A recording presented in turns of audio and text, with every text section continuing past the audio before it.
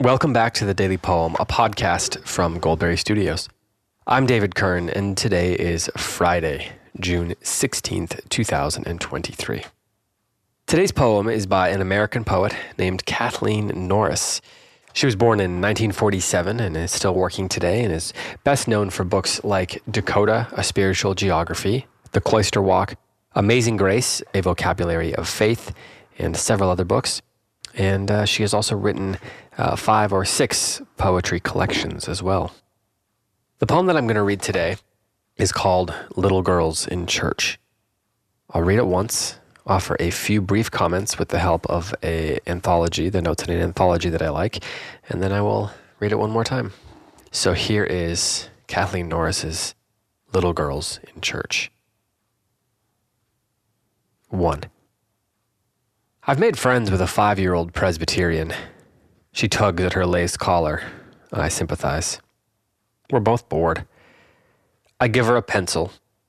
She draws the moon, grass, stars, and I name them for her, printing in large letters. The church bulletin begins to fill. Carefully she prints her name, Kathy, and hands it back. Just last week in New York, the Orthodox liturgy was typically intimate, casual. An old woman greeted the icons one by one and fell asleep during the Great Litany. People went in and out to smoke cigarettes and chat on the steps.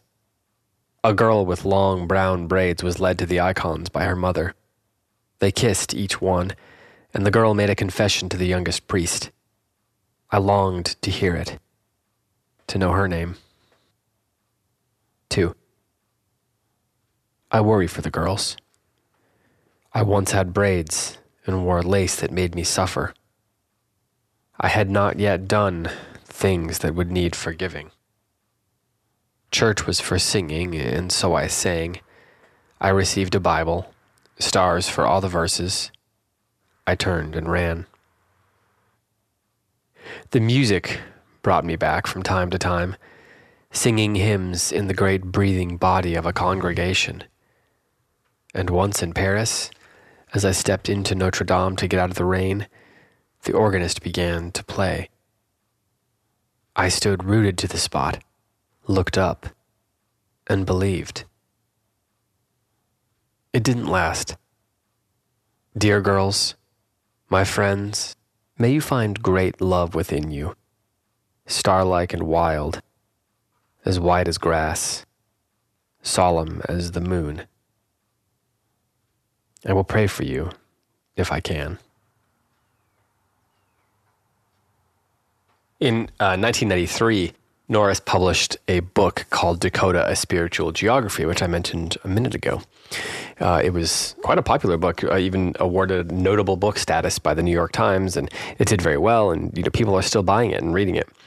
And in it, she discusses how in the 70s, she inherited a farm from her grandparents, I believe, in South Dakota, and moved there with her husband, and they joined a church there. And then while she was there, she also discovered the spiritual life of the Great Plains, of the native people that lived there, and became influenced by that in her writing and in her theology.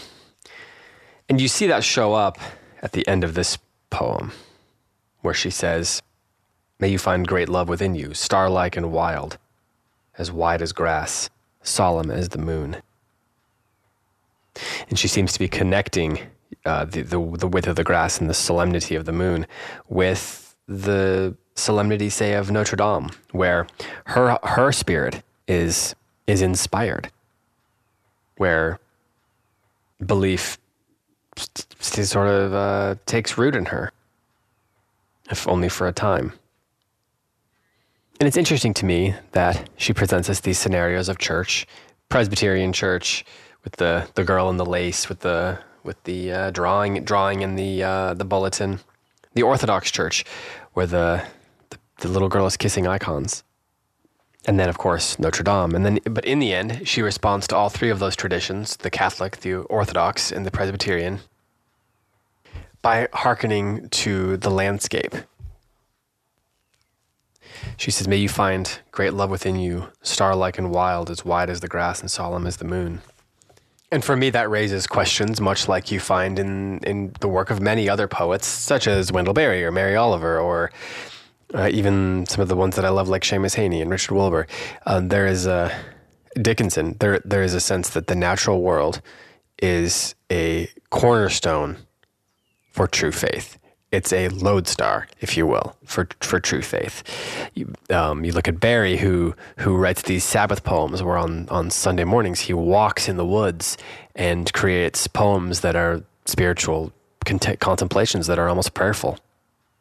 And this poem that I read today, it comes from a new collection, a new anthology of poems called Christian Poetry in America Since 1940, an anthology edited by Micah Maddox and Sally Thomas, two people who I have a lot of respect for.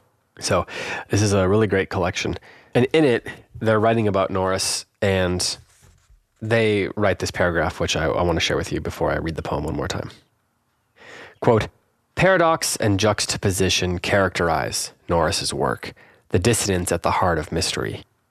A Prayer to Eve offers our first mother as a patron saint, mother of fictions, as if what had arisen from the fall was simultaneously the happy fault of art and learning, the sad critical distance of self-knowledge and the weary journey of exile. Like the monks praying the Mass in the church, such poems as The Sky's Full of Blue and Full of the Mind of God are playing at a serious game. Their game, like the monks, is that of speaking what ultimately cannot be said, of finding its substance, which the monks find in the Eucharist, in the sky, in the wind, in a singer's reaching voice, all of which her speaker knows as holy. I stood rooted to the spot, says the speaker in Little Girls in Church, and looked up and believed. Though the belief of that moment didn't last, still this is the stance of these poems, rooted to some spot in the intimate, physical, fleeting world, and in that moment, like the marveling men of Galilee, looking up. End quote. It's a great collection. I will link to our to Goldberry Books bookshop.org page for this book of poetry if you'd like to grab it. One more time, here is Little Girls in Church. 1. I've made friends with a 5-year-old Presbyterian. She tugs at her lace collar. I sympathize. We're both bored. I give her a pencil. She draws the moon, grass, stars, and I name them for her, printing in large letters. The church bulletin begins to fill. Carefully, she prints her name, Kathy, and hands it back. Just last week in New York City, the Orthodox liturgy was typically intimate, casual. An old woman greeted the icons one by one and fell asleep during the Great Litany. People went in and out to smoke cigarettes and chat on the steps. A girl with long brown braids was led to the icons by her mother. They kissed each one, and the girl made a confession to the youngest priest. I longed to hear it, to know her name. 2. I worry for the girls. I once had braids and wore lace that made me suffer. I had not yet done the things that would need forgiving. Church was for singing, and so I sang. I received a Bible, stars for all the verses.